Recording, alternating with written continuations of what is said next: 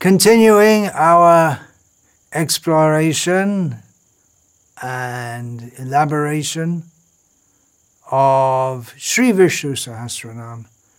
Now we're on name 940, which is Disah. So we just did Vidisha and Vyadisha, and now Disah, and that's a series of 3 names which are very similar, just 3 names, one after another. Then we'll go on to another set of names. So all of these names have similar meanings. Disah is generally taken here by most of the commentators to mean he who commands. The word Disah is used in Indian languages up to the present time, Disha, to mean direction in the sense of northwest, southeast, up, down, in that sense of direction. And Disha, this means direction in both senses. That means up, down, right, left, and all this. And also in the sense of giving commands or guidelines. Similar common words, all of which are current in Indian languages up to the present time, are Adesh, which means in order or instruction, Nirdesh, an order or an indication, a demonstration, a decision, a definition. Upadesh means advice or instruction. Sandesh means an order or a message. What is your message for the world? What is your sandesh? It means news or information. Udesh means aim or direction. Udeshya, purpose or motive. Parashara Bhatta takes this name Disha to mean command. And again, it's very similar to the previous names. Previously, Parashara Bhatta explained that Bhagavan establishes Brahma and Rudra in their position. He puts them in the positions, but he also commands them, you do this, you do that, and controls them. You have to do this, you have to do that. He makes sure they do what they're supposed to do. And Parashara Bhatta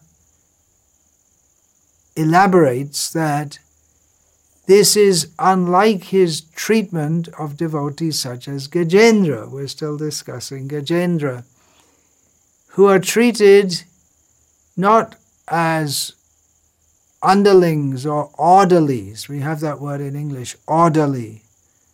Well, it can mean 2 things. It can be an adjective, but as a noun, it means someone who follows orders, a subordinate. Subordinate. So we're discussing here linguistically. This Sanskrit language is a perfect language and is in its perfection in describing the glories of the Supreme Personality of Godhead, and other languages also have their nuances. Gajendra is much closer, an object of love, whereas those who are operating according to their karma, like Brahma, they take orders, they're order carriers, they're orderlies, whereas Bhagavan feels much closer. He doesn't order Gajendra, do this, do that. Rather, he comes, in one sense, he was serving Gajendra. He came to Gajendra. people are trying to go to God, they look in the direction of God. Om tad Vishnu paramang padang sada pashyanti suryaha. The saintly people, they're always looking up to the spiritual world, to the abode of the Supreme Lord, Vishnu. They want to go there. But Bhagavan, he came to Gajendra. He personally came to him. So there's a differentiation there. He's not Disah for Gajendra. But Gajendra is invoked here as an example of someone who is not... Bhagavan is Disah, but not in relation to Gajendra, but just taking him as an example. He gives orders and puts people in their place. That comes up with Baladev Vidyabhushan's explanation of this name, which we'll get through to. Now we may say that, well, the orderlies, they're subject to the effects of their karma, but Gajendra, he was also subject to the effect of a curse. That's why he got such a body. We have to understand, karmani nirdahati kintucha bhakti bhajam, that even if a devotee appears to be under the sway, under the effect of karmic reactions, or in this case a curse, that it's all ordained by the Supreme Lord for their purification and to help bring them back to Him. So a devotee doesn't suffer or enjoy karma in the same way that a materialist does. And we may say, well, Brahma, he's also a devotee. That's true, but he got established, or generally one is established in the position of Brahma as a karmic function, but one also has to be a devotee. But we don't want a demon as Lord Brahma. It has to be someone who recognizes the authority of Vishnu. Devotee, yes, but sakama bhakta.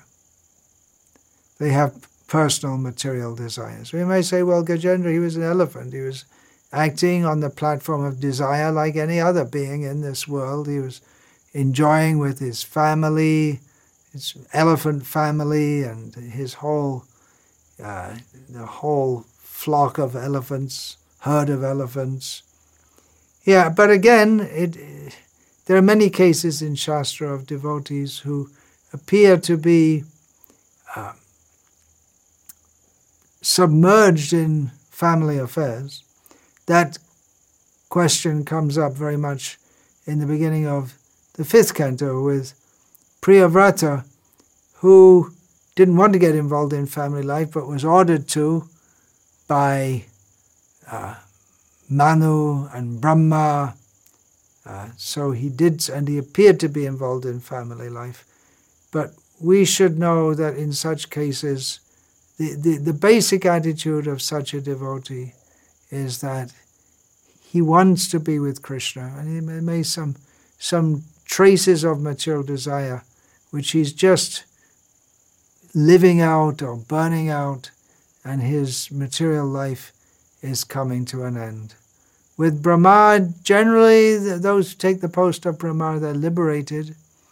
Not in every case. Generally, they're liberated, but again, their attitude in relation to Vishnu, it's very much one of awe and reverence, rather and obeying the commands.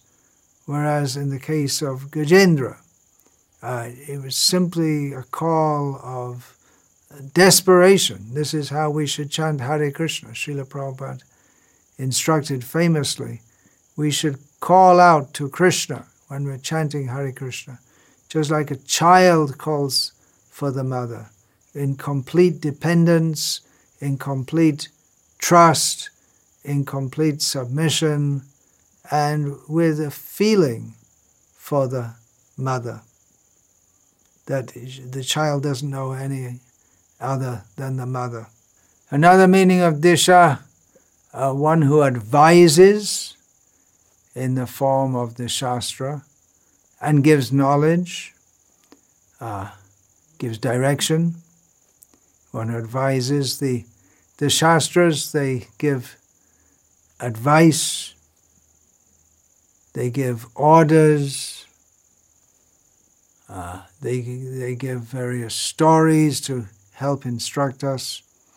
In this way, Bhagavan Disah, he establishes through the Vedas and the broader body of Vedic literature what is proper, what is to be followed, what is improper, and what is to be avoided, the ways, what should be done, how things should be done, and things that should not be done. All of this is given. The directions how to live and act in this world. The Vedic knowledge is like a manual for living in this world. I was present when Srila Prabhupada explained to Mike Robinson of the London Broadcasting Corporation, when Mike Robinson asked about the scripture. What is the scripture? And Srila Prabhupada gave an example, that just like with a microphone, you get a manual how to use it. So the scripture is a manual for the universe, how to live in the universe, how to act in the universe, to get the best benefit from it. So how to live and work in this world. We find in Bhagavad Gita, Lord Krishna tells Arjuna, Sarvam karma khilam partha jnane parisamapyate. All work, and work in Bhagavad Gita generally refers to work according to the Vedic system, according to the Vedic directions. So all work, Krishna says, culminates in transcendental knowledge. Krishna gives rewards to people who follow the injunctions of the Vedas, who are dedicated to dharma. He gives rewards as are promised. It's He who gives them. There's a whole system. People have material desires. Krishna promises to fulfill them through following the Vedic processes, the karma process, karma kanda. But the whole process of karma kanda is set up in such a way, sarvam karma akilam partha jnane parisamapyate, that one gradually should gravitate toward the platform of transcendental knowledge. He gives various processes in which His name is invoked, in which His magnificence and His munificence are invoked, and in this way He sets them off in the right direction. Their mentality is to go in the wrong direction, to enjoy this world, but by the Vedic process He gradually brings them in to the right direction. Disha means direction. So by giving the Vedic directions, orders, He sets them in the right direction toward Himself. Again, we find in Bhagavad Gita, Lord Krishna instructs Arjuna, Karma brahmodbhavam vidhi, brahmakshara samudbhavam, tasmat sarvagatam brahma nityam yagye pratishtitam. Regulated activities, that's karma, regulated activities are prescribed in the Vedas, and the Vedas are directly manifested from the Supreme Personality of Godhead. So, consequently, the all-pervading transcendence is eternally situated in acts of sacrifice. The Vedic system is to do karmas which are, they come together in acts in sacrifice, and by doing that one should come to the platform of knowledge.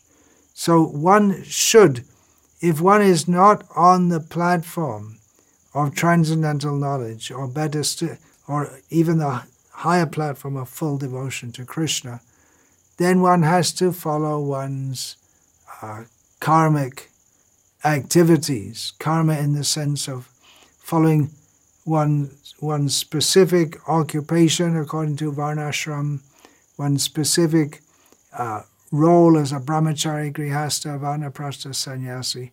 If one doesn't follow, Krishna warns very severely.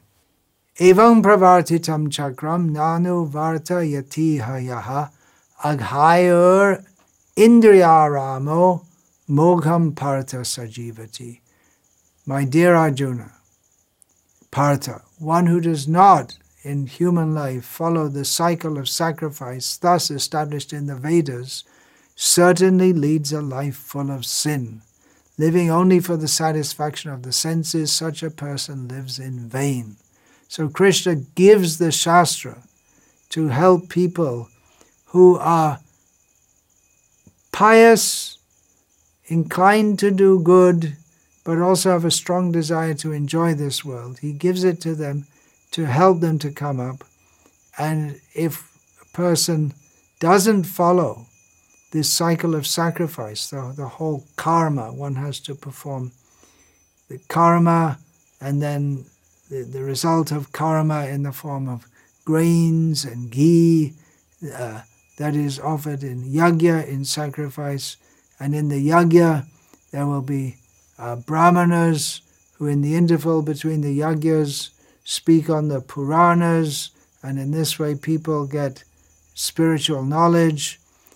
So Krishna warns that if you don't follow this cycle, then you're going to live sinfully only for the satisfaction of the senses, and your life is useless. He similarly warns later in the Gita, Yah Shastra Vidhim Utsrija Vartate Kamakarataha Nasa Siddhim Avapnoti Nasukam Naparam Gatim. He who discards scriptural injunctions and acts according to his own whims attains neither perfection, nor happiness, nor the supreme destination.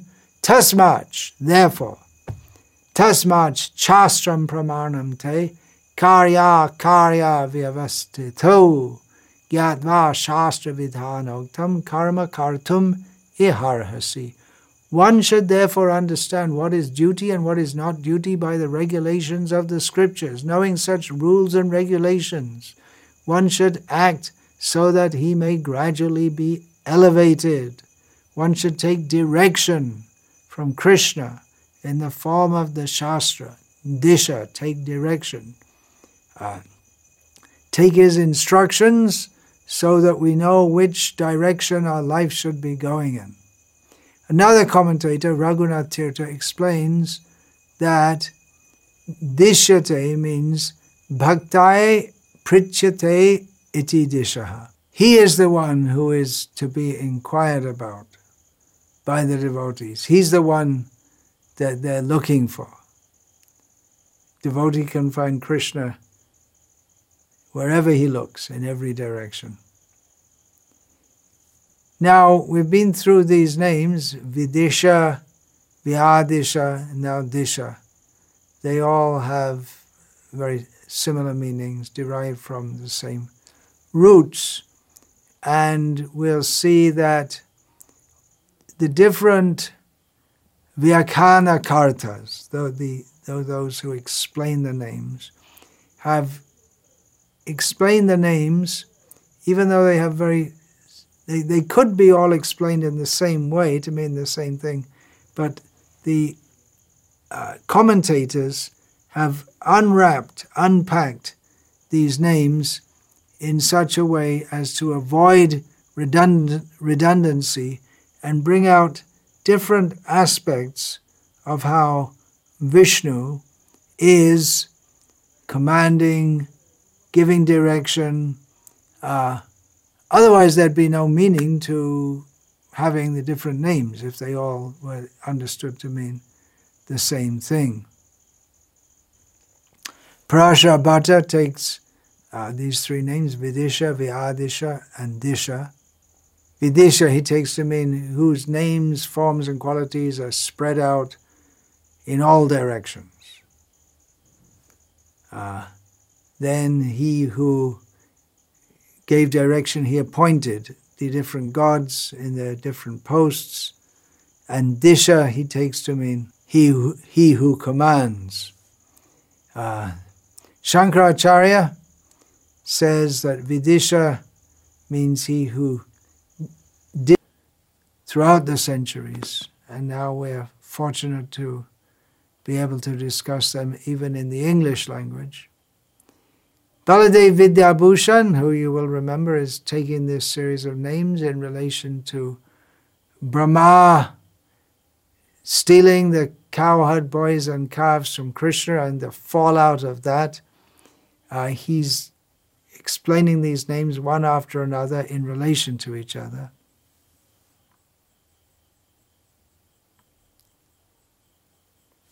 So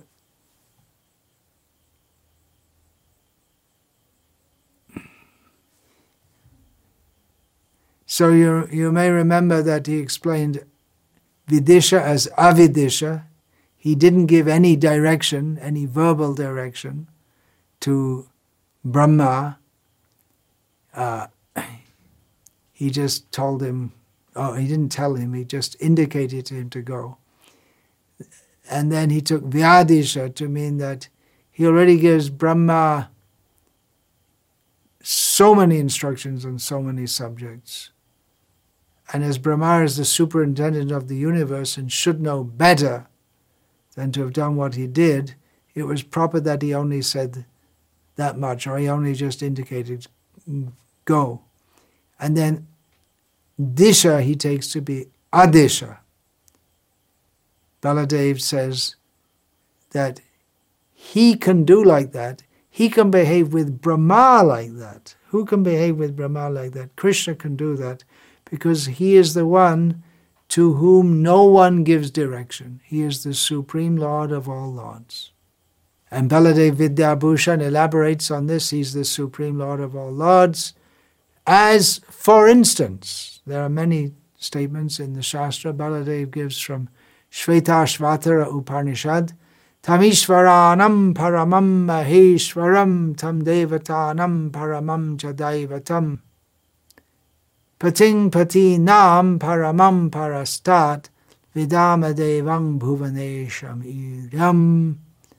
May we know that great Lord, Maheshwara, the great controller, the supreme Lord of all lords, the supreme deity over all the demigods, the supreme master of all masters, the supreme God, the worshipable master of the world. That's from Shruti, Shvetashvatara Upanishad.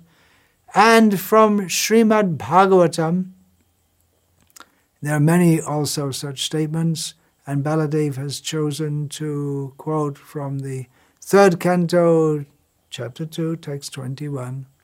Svayang tvasam yati shayastrayadishaha svaraja lakshmyapta samasta kamaha baling harad bhishchira lokapalai kirita kotyerita pada pitaha. Lord Krishna has no equal or superior, and his desires are completely fulfilled through his own personal transcendental supreme opulence. He is himself the Lord of the 3 worlds, and his foot stand, where he puts his foot down from his throne, is praised by all the long-standing rulers of the universe who come and touch the tip of their helmets to him while offering him gifts. Vanta kalpatarubhyascha kripa sindhubhyavacha patitanam pavanebhyo vaishnavebhyo namo namaha.